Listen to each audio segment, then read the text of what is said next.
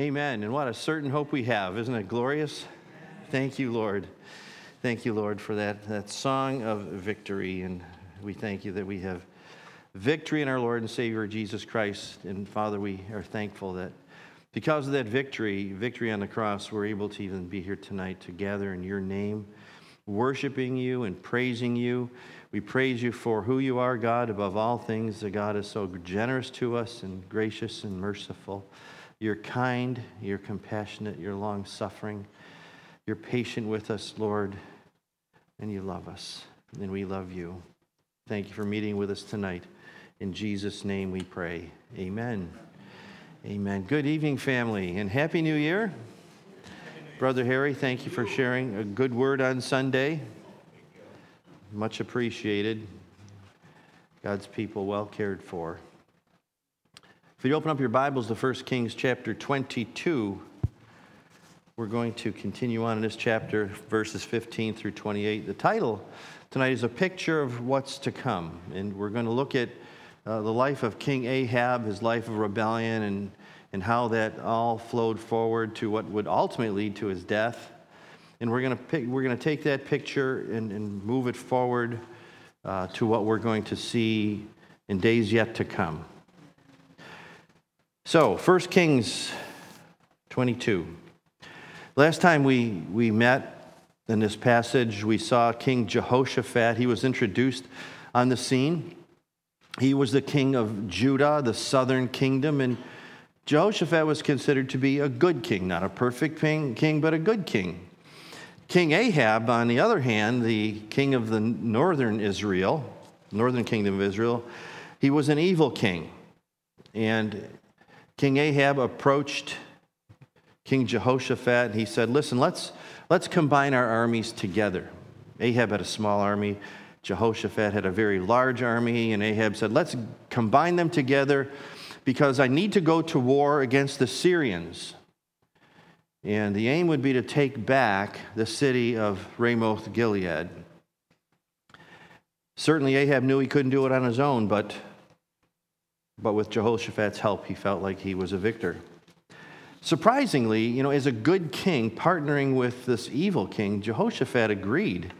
And then he realized later that, I hadn't heard from the Lord on this.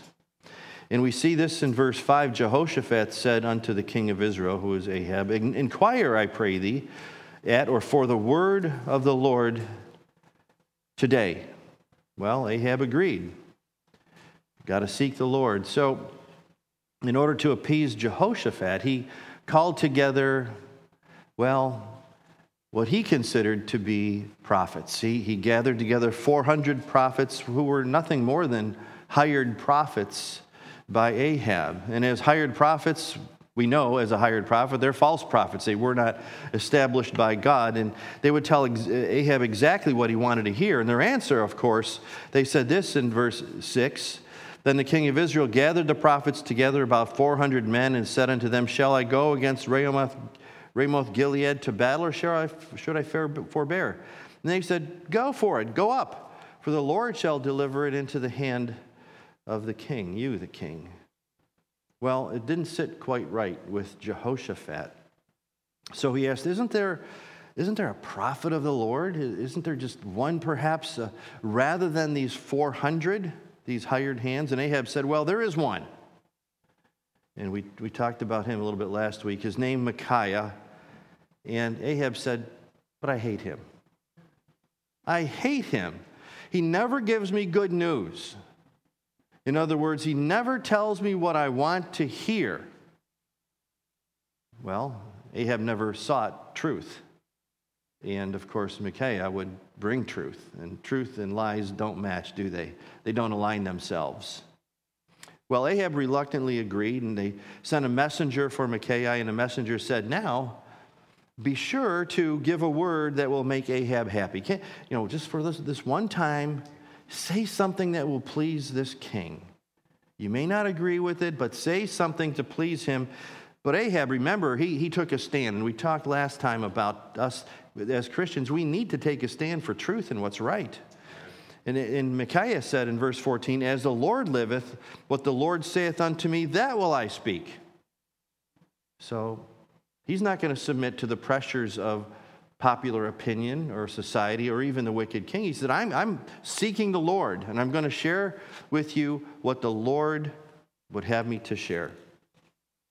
So he came to the king, and this is in verse 15, and you got to understand this. He's bringing this forth in a very, very sarcastic way. And he said, so he came to the king, and the king said to him, Micaiah, shall we go against Ramoth Gilead to battle, or shall we forbear? And Micaiah answered him, go and prosper, for the Lord shall deliver it into the hand of the king. Evidently, Micaiah is mocking the voice of the 400 prophets, and it's kind of like a sanctified sarcasm here. You don't want to hear the truth. You don't want to hear what I have to say. You want to hear only what you want to hear, so fine. Kind of a passive-aggressive thing. Just go and do what you want because you won't listen to me anyway. Well, in verse 16, King Ahab said to him, how many times shall I adjure thee? And the word adjure means make you swear that thou shalt tell me nothing but that which is true in the name of the Lord. Well, apparently Micaiah did this often. Because the king said, how many times shall I make you swear to tell me the truth in the name of the Lord? And he recognized here that this man, Micaiah, is a true prophet of God, and he speaks for God. So it's a confession of sorts on the part of Ahab, and yes, we know that Micaiah is the real deal. Now he gets down to business, Micaiah does. Sarcasm's over, and he begins to describe how this battle is going to go. In verse 17, and he, the prophet Micaiah, said, I saw all Israel scattered upon the hills as sheep that have not a shepherd. And the Lord said, these have no master. Let them return every man to his house in peace. So God is saying to Ahab through the prophet, you as a leader or shepherd of this nation, you're going to die before this battle is over. And the soldiers that you lead into battle, they're going to retreat to head back home on their own without a leader. And the king, verse 18, the king of Israel said to Jehoshaphat, did I not tell thee that he would prophesy no good concerning me, but evil? Well, there's Ahab the victim, right? Didn't I tell you? Didn't I tell you before that he would only say evil things about me? And sometimes people can make themselves a victim in any circumstance. I knew Micaiah would do this to me. He's always been this way. Now Micaiah speaks. Let's read verses 19 right through 28. And he, the prophet, said, hear thou therefore the word of the Lord. I saw the Lord sitting on his throne, and all the host of heaven standing by him on his right hand and on his left. And the Lord said, who shall persuade Ahab that he may go up and fall at Ramoth Gilead? And one said on this manner, and another said on that manner. And there came forth a spirit and stood before the Lord and said, I will persuade him. And the Lord said unto him, wherewith? And he said, I will go forth, and I will bring a lying spirit in the mouth of all his prophets. And he said, thou shalt persuade him, and prevail also. Go forth and do so. Now therefore, behold, the Lord hath put a lying spirit in the mouth of all these thy prophets, that's the 400, and the Lord hath spoken evil concerning thee. But Zedekiah, the son of Kenaiah, went near and smote Micaiah on the cheek and said, which way went the Spirit of the Lord from me to speak to you? In other words, why isn't he speaking to me? Why is he speaking to you, Micaiah? And Micaiah said, behold, thou shalt see in that day when thou go into an inner chamber and hide thyself.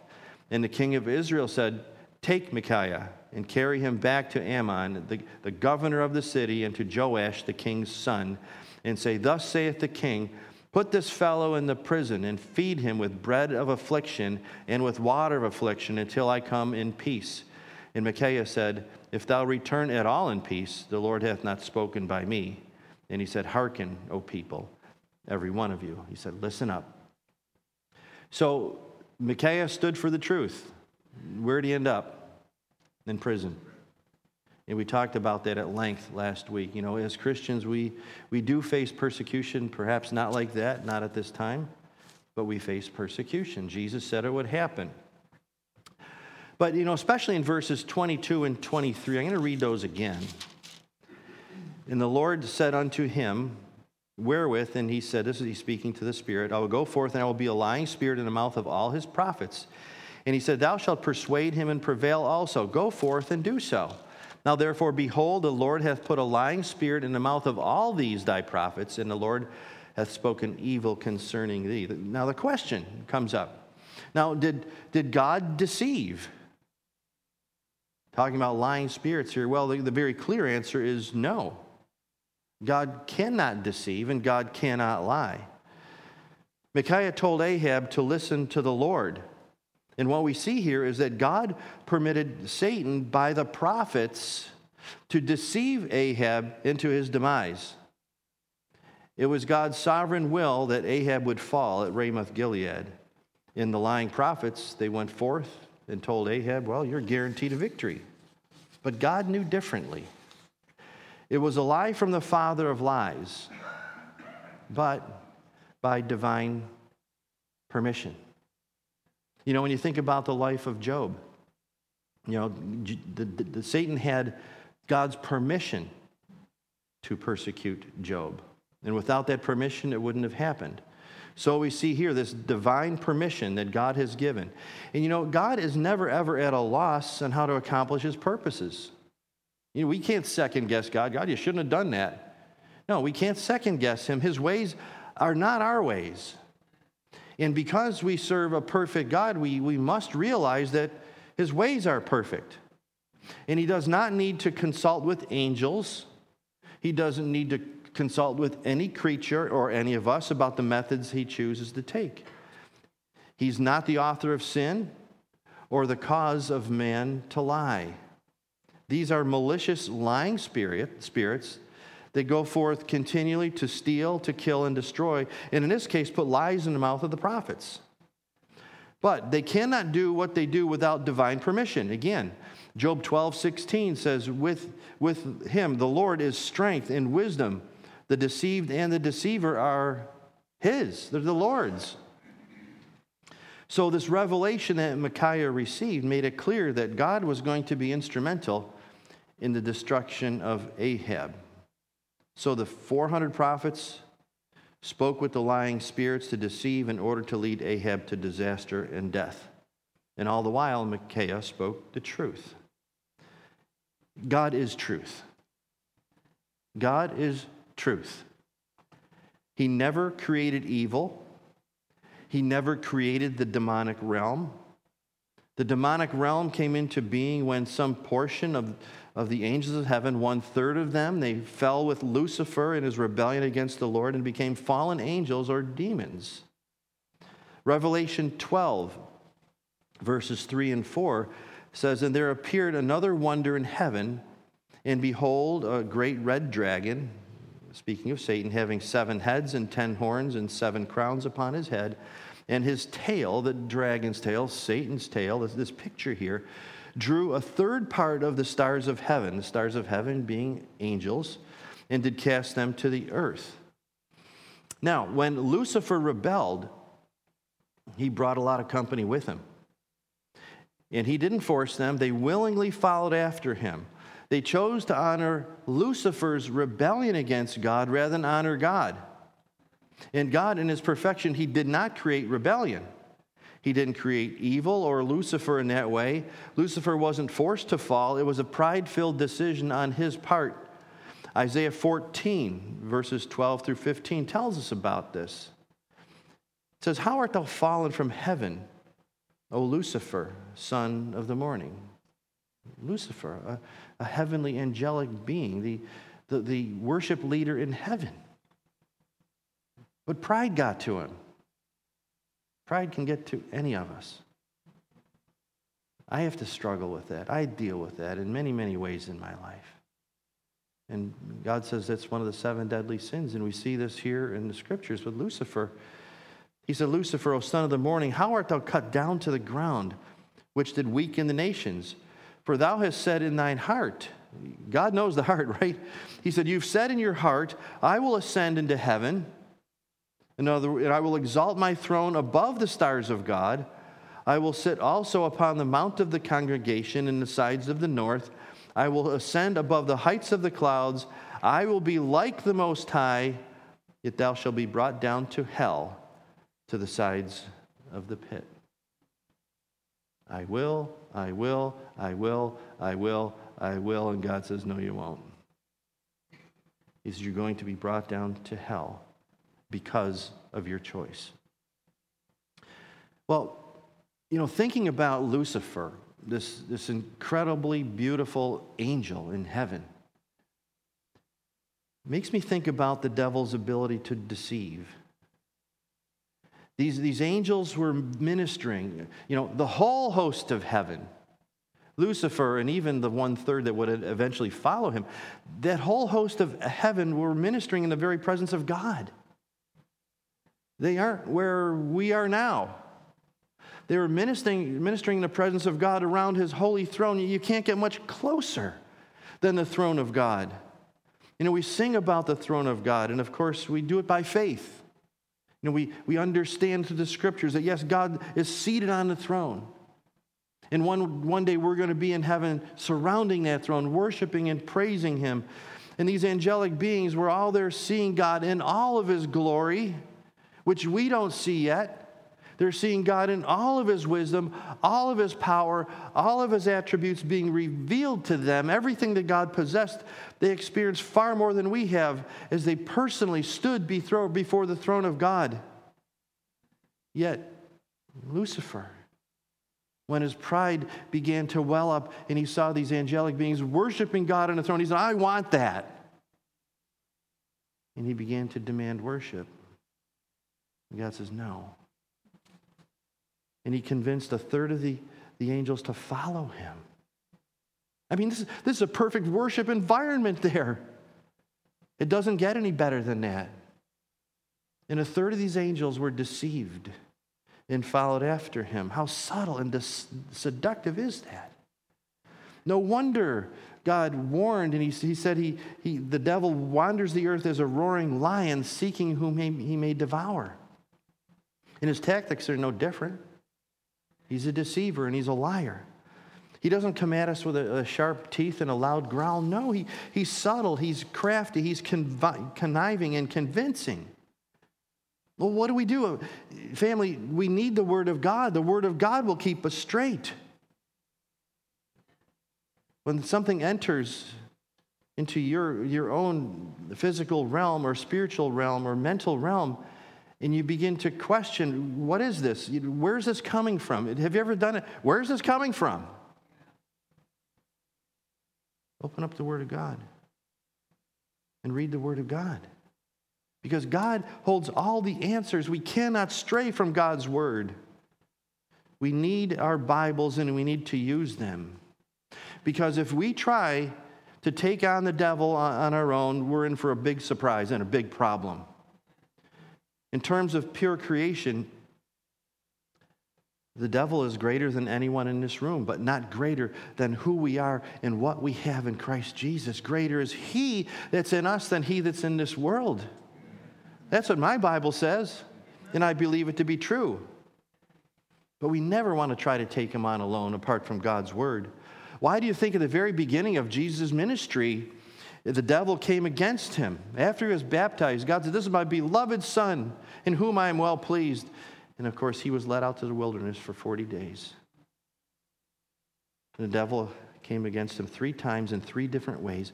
And each and every time, Jesus responded by using the Word of God. The Word of God is the safe way, isn't it? The Word of God is the right way. If Jesus used the Word of God, don't you think we need the Word of God? We sure do. We must know it. We must use it against the devil's lies and his deception. And when he tries to bring you to question your salvation or to discourage you, cling to the Word of God. If you've received Christ in your heart, you belong to him.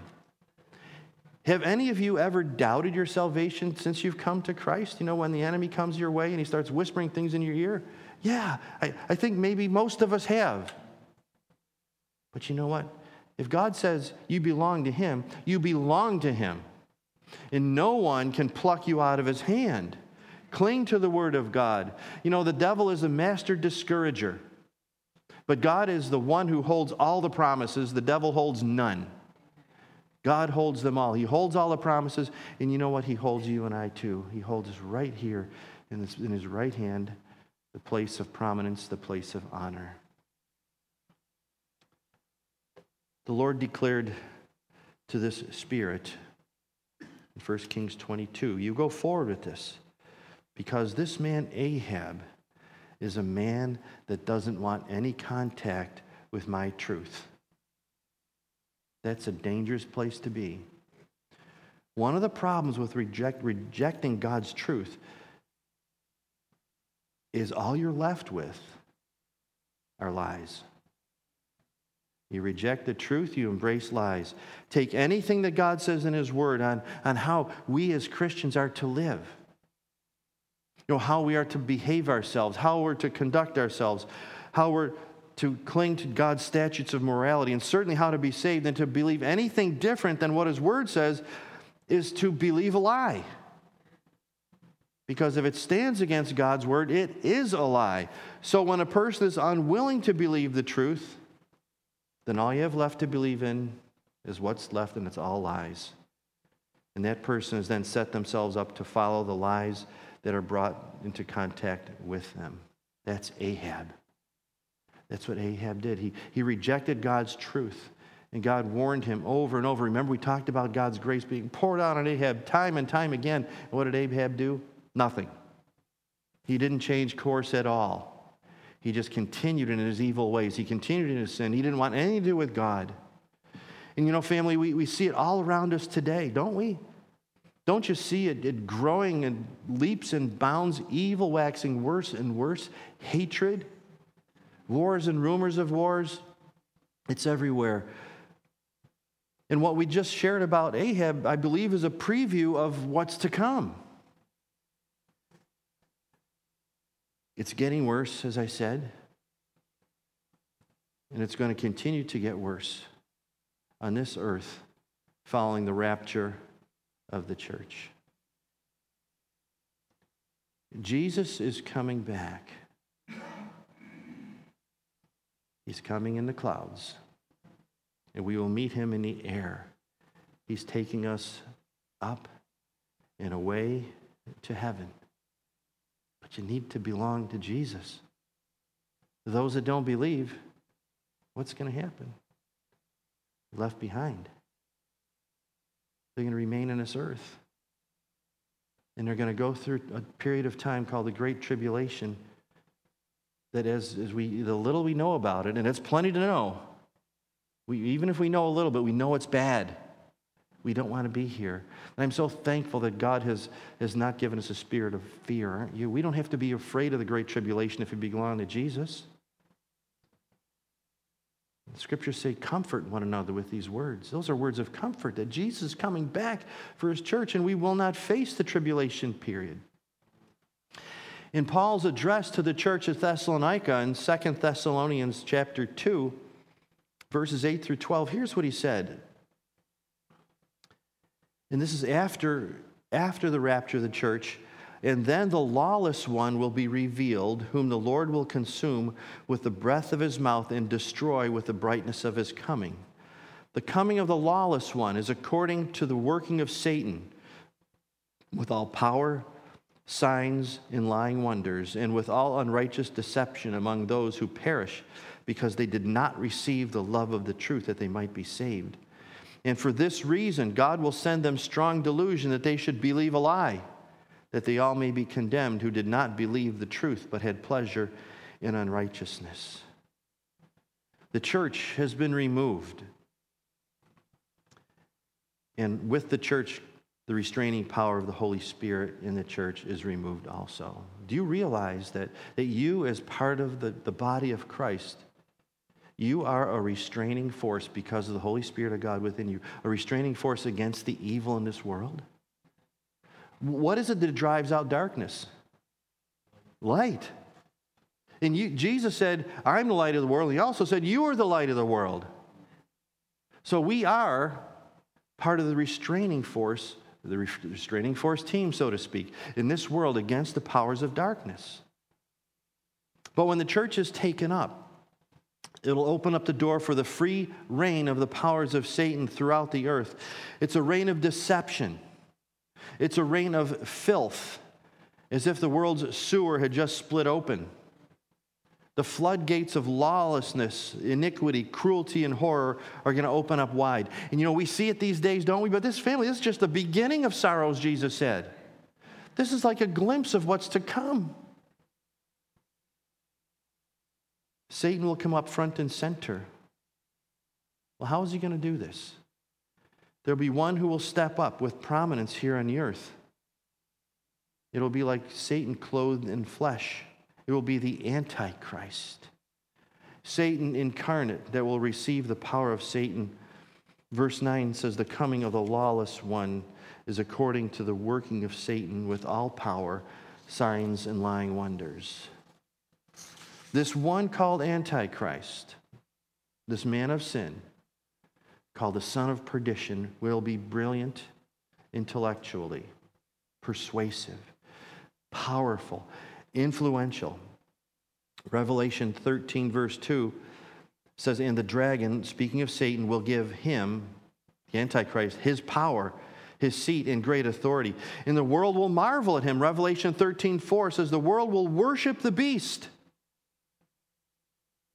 Yikes.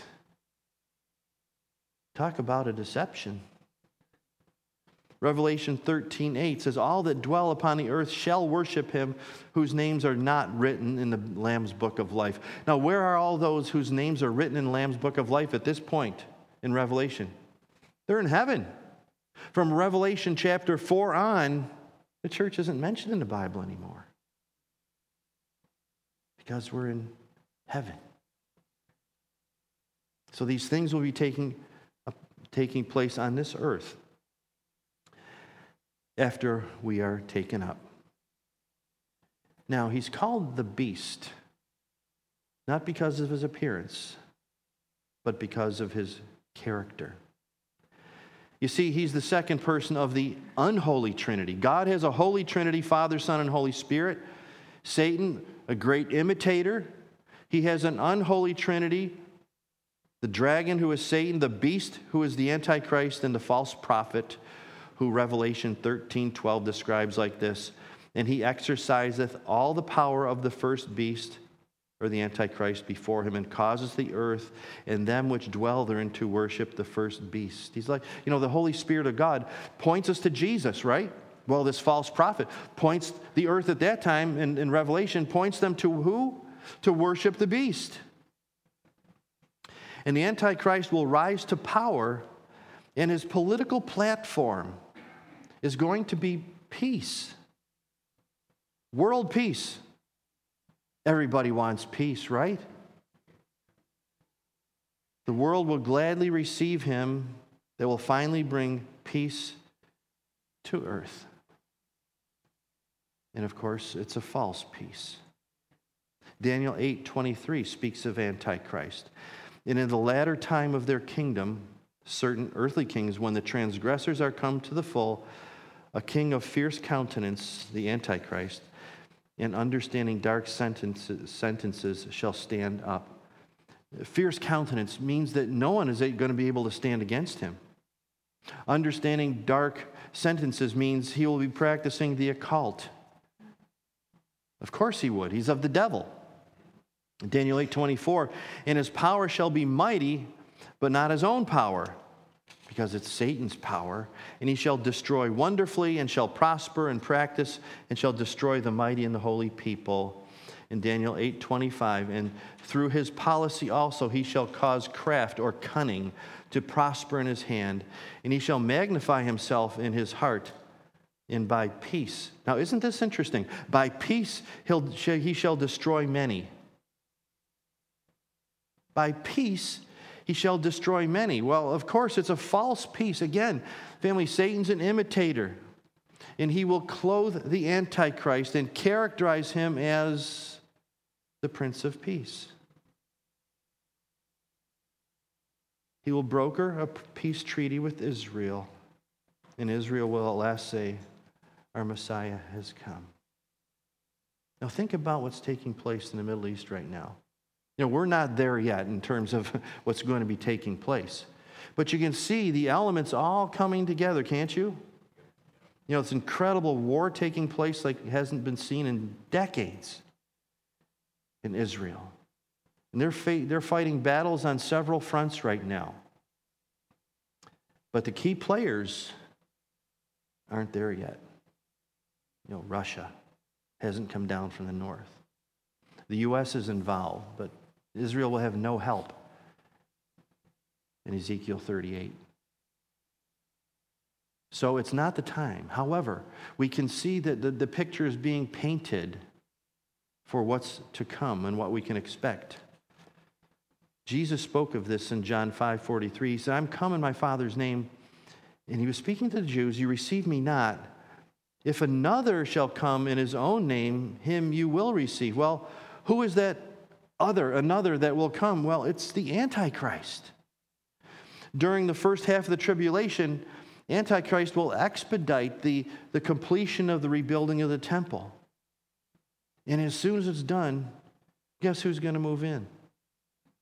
Antichrist. He'll move in and say, you want to worship Messiah? Well, I'm him. He'll demand to be worshiped.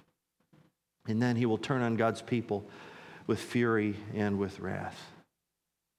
This time is described in the scriptures a couple of ways. Jeremiah 30, verse 7 calls it the time of Jacob's trouble. It's also described by Jesus in Matthew 24:21. He said, for then shall be great tribulation. You see, Satan has the power to work miracles. 2 Thessalonians 2, verse 9, even him whose coming is after the working of Satan with all power and signs and lying wonders. And many people would never admit to believing a lie of Satan. But people have been believing his lies since the Garden of Eden. And they continue, of course, even till today. But in that time, in the Great Tribulation, after people have heard and have rejected the gospel of Jesus Christ, they will believe the lies. Because that's all that will be left. Truth will be gone. 2 Thessalonians 2:11, for this cause God shall send them strong delusion that they should believe a lie. It's going to be a horrifying time to come. Hell will be on display on earth. There's coming a time after the church is taken up and the influence of the Holy Spirit of God in the church is removed, and hell is going to celebrate.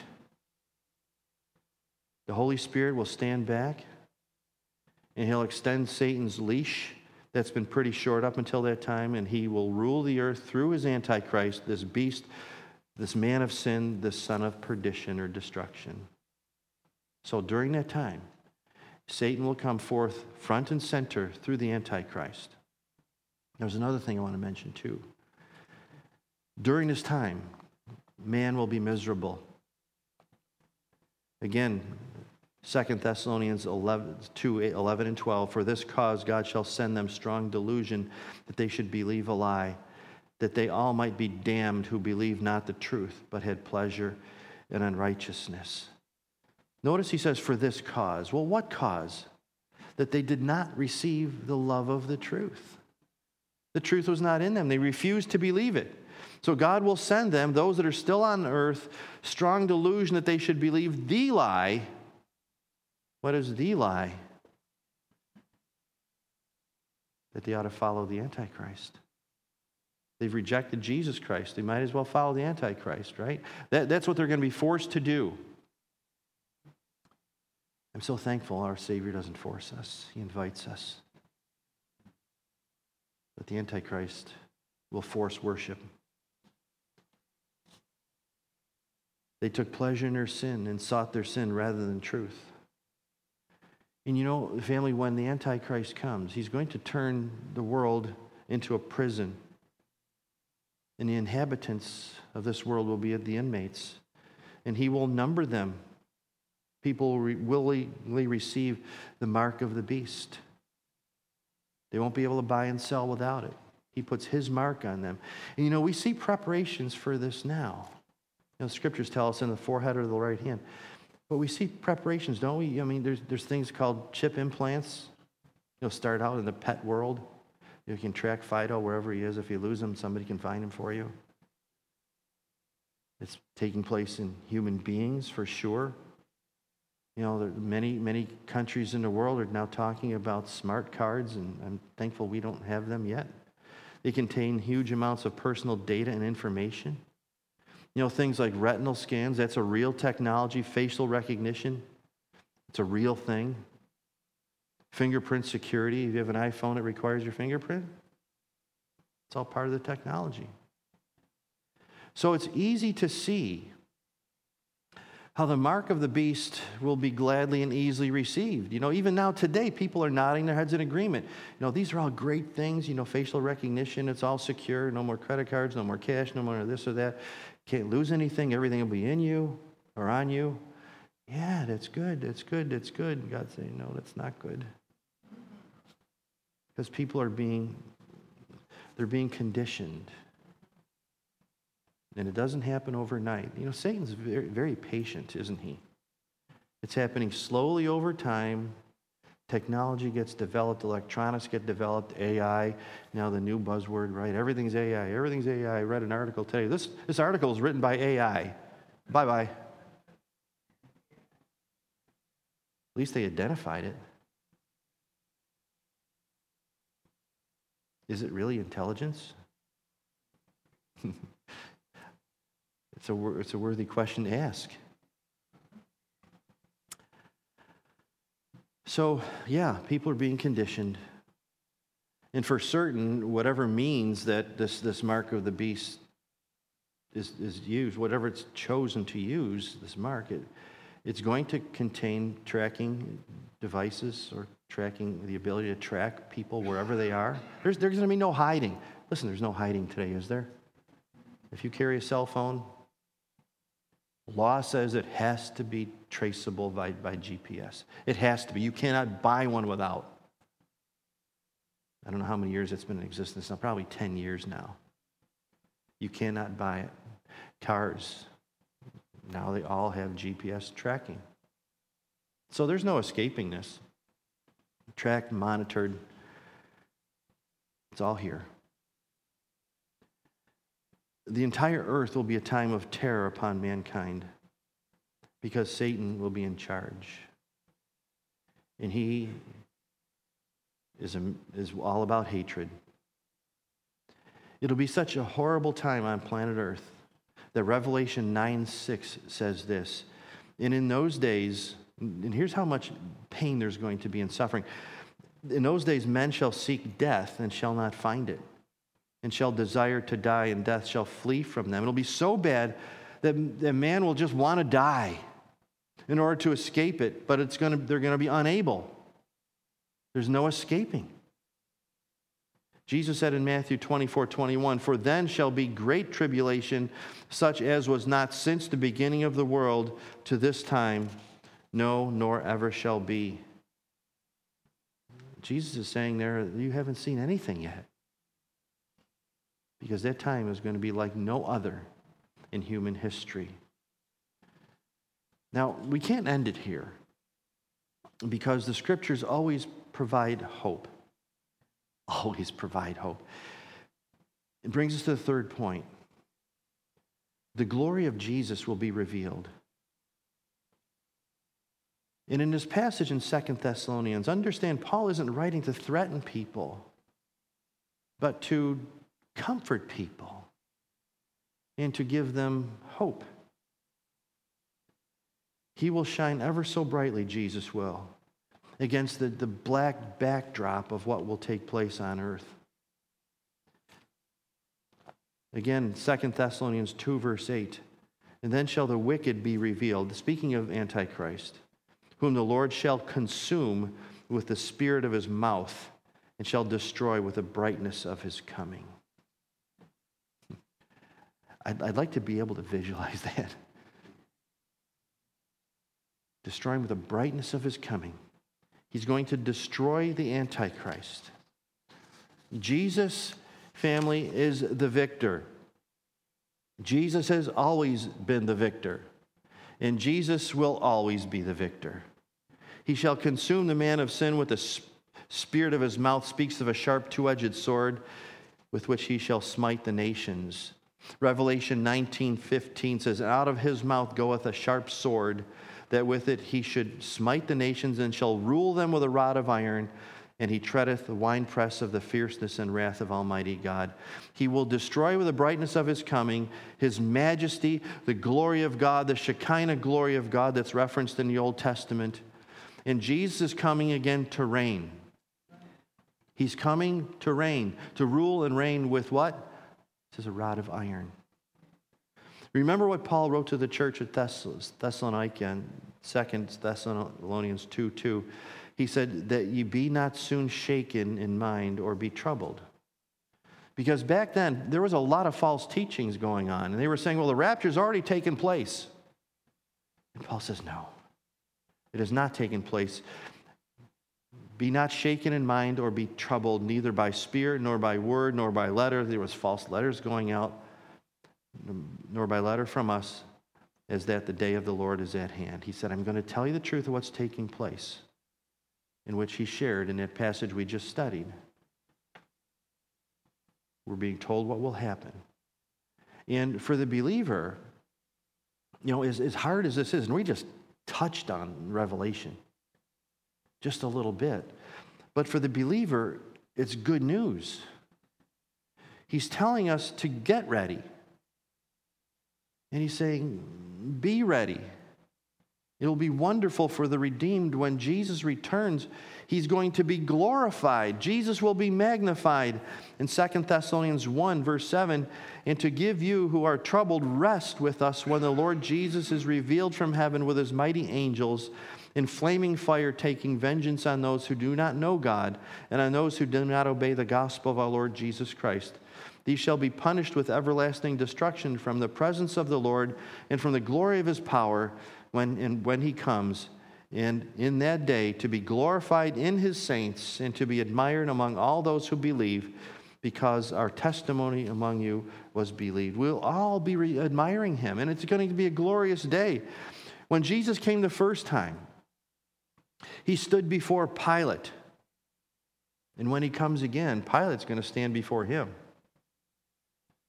The first time Jesus wore a crown of thorns upon his head. And when he returns, he's going to wear a crown of royalty as the King of Kings and Lord of Lords. The first time that Jesus came, he rode upon a donkey. When he comes again, he's going to ride a white stallion. When Jesus came the first time, he went to the cross where he bled and died. And when he comes again, he will be enthroned. The first time he came to redeem, the second time he came to gather us together unto him. This wonderful gathering together, the rapture of the church. So to summarize this, here's what's going to happen. And it's all in the scriptures. The rapture of the church will take place. The church will be taken up, and along with that, the restraining power of the Holy Spirit of God against the evil. The Antichrist, after the church is gone, and there's many that don't believe in the pre-tribulation rapture. I believe it with all my heart, that Jesus is going to take his bride home and protect his bride. What good husband would leave his bride to be going through destruction? And not only that, if we believe in the pre-tribulation rapture, then who are we looking for? Hey, we're looking for Jesus to come. If you believe in the mid-trib or post-tribulation rapture, who are you looking for? You're looking around corners. You're looking for the Antichrist, right? I'm going to be looking for Jesus. We need to look for Jesus because he is coming back. So this Antichrist will be revealed and come on the earthly scene. And yes, he will broker a false peace plan with the nation of Israel. And during that time, the temple will be finished and rebuilt. And when it's complete, he's going to sit on the throne of the temple and demand to be worshiped as God. And Jesus referred to that as the abomination of desolation, or the abomination that brings desolation, which means the last half of the tribulation period, the great tribulation. what we've been talking about tonight. Of course, that will usher the great tribulation period, God's wrath poured out on the unbelieving world, judging man, judging Israel. Israel at that time will learn they've been deceived, and they'll refuse to worship the beast, and Satan's fury will be poured out upon God's people. And then the armies of Antichrist and the armies of the world will gather together once again for a final assault against Israel and God's people. Revelation 16:16 says, "And he gathered the kings together into a place called in the Hebrew tongue Armageddon." Jezreel Valley, called the most perfect battlefield in the world. That's where they're going to meet. The armies of the world, the armies of Antichrist, will wage war against God. And when Antichrist thinks he has won, the heavens will open up and every eye will see Jesus returning with his bride, that's us, to make war. And the Bible says the Lord shall consume him with the spirit of his mouth and the brightness of his coming. Now think about the weaponry that exists in the world today. You know, it is far more technical than I can't even imagine. They can do stuff with missiles and rockets and all this stuff that were virtually impossible years ago. I mean, with precision and with power. So the Antichrist will possess all the latest military technology, more developed than it is today, and it also possess the miracles of Satan. But Jesus will require just a single weapon, the sword of his mouth. The word of God, sharper than any two-edged sword, and with his spoken word, the battle will be over as quickly as it starts. And so ends Antichrist. And Satan will be locked up for 1,000 years during the millennium. And then after that, he is going to be cast into the lake of fire, never, ever, ever to be heard from again. Hallelujah. The Antichrist is going to come, and he will give the unsaved a number. People will be no more than a number to him.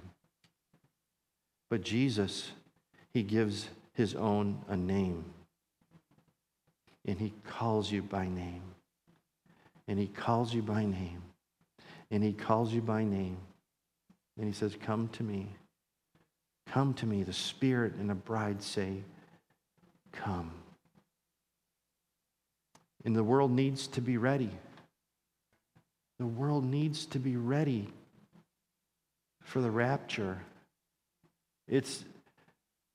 I can't provide a date for it, and I won't even try. Because nobody knows except the Lord. What does that mean? We better be on our spiritual toes. We need to be ready. We need to know we belong to Jesus. Otherwise, we're faced with a long, long time of incredible trouble here on earth. So the key thing is make sure that you belong to Jesus. Simply coming before him by faith. Trusting that he's the one that came to save you from your sin. And he's saying, believe that in your heart and confess it with your mouth. Words mean something, and they mean something to God. But he also knows empty words from sincere words, doesn't he? Because he knows where they're coming from. Either just coming from this thing called a mouth or originating in the heart, and that's what he wants.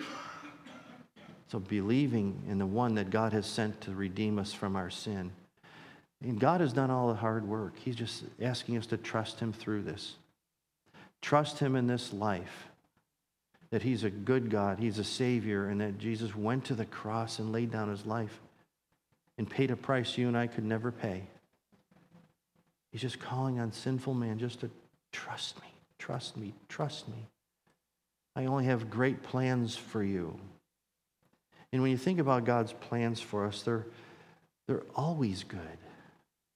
Because God cannot do evil. And if he cannot do evil, that means his plans are all good. Simply trust in him. Give your life to him. Receive him into your heart as Lord and Savior. and allow him to have his way in your life. And when we surrender, when we allow him to be the Lord, master, ruler of our lives, great things happen. We have a blessed hope. We have assurance. We have a certainty of our salvation, don't we? And we know that Jesus, when he comes back, we're going with him. Father, we thank you for the promises in your word. And we think about Ahab and his destruction because he refused to obey the truth and listen to the truth. And what a picture that is of man, fallen man, in the days that we're living in now. So many refusing the truth. So many that are denying the Savior. So many that are denying you, God, and replacing you with so many other things. And we see the result of that before us. We see suffering and pain and hatred and lawlessness, wars, all the things that Jesus said would take place. We're in the middle of them now. But we're not worried. We're not fretting. We're not fearful. We're trusting. And help us to trust even more. And when our faith becomes weak, if we begin to doubt, I think of the words of the apostles said, Lord, increase our faith. And Father, we have a part in that too, for faith comes by hearing, and hearing the word of God. So stir within each of us a desire, perhaps at this new year, this what we mark as a new year, or perhaps it's a new beginning for us to start afresh. Recommit our hearts to you. Recommit our hearts to study your word and to be in your word and to walk in your word, to live in your word and to share your word. Help us to do that, please. In Jesus' name we pray. Amen.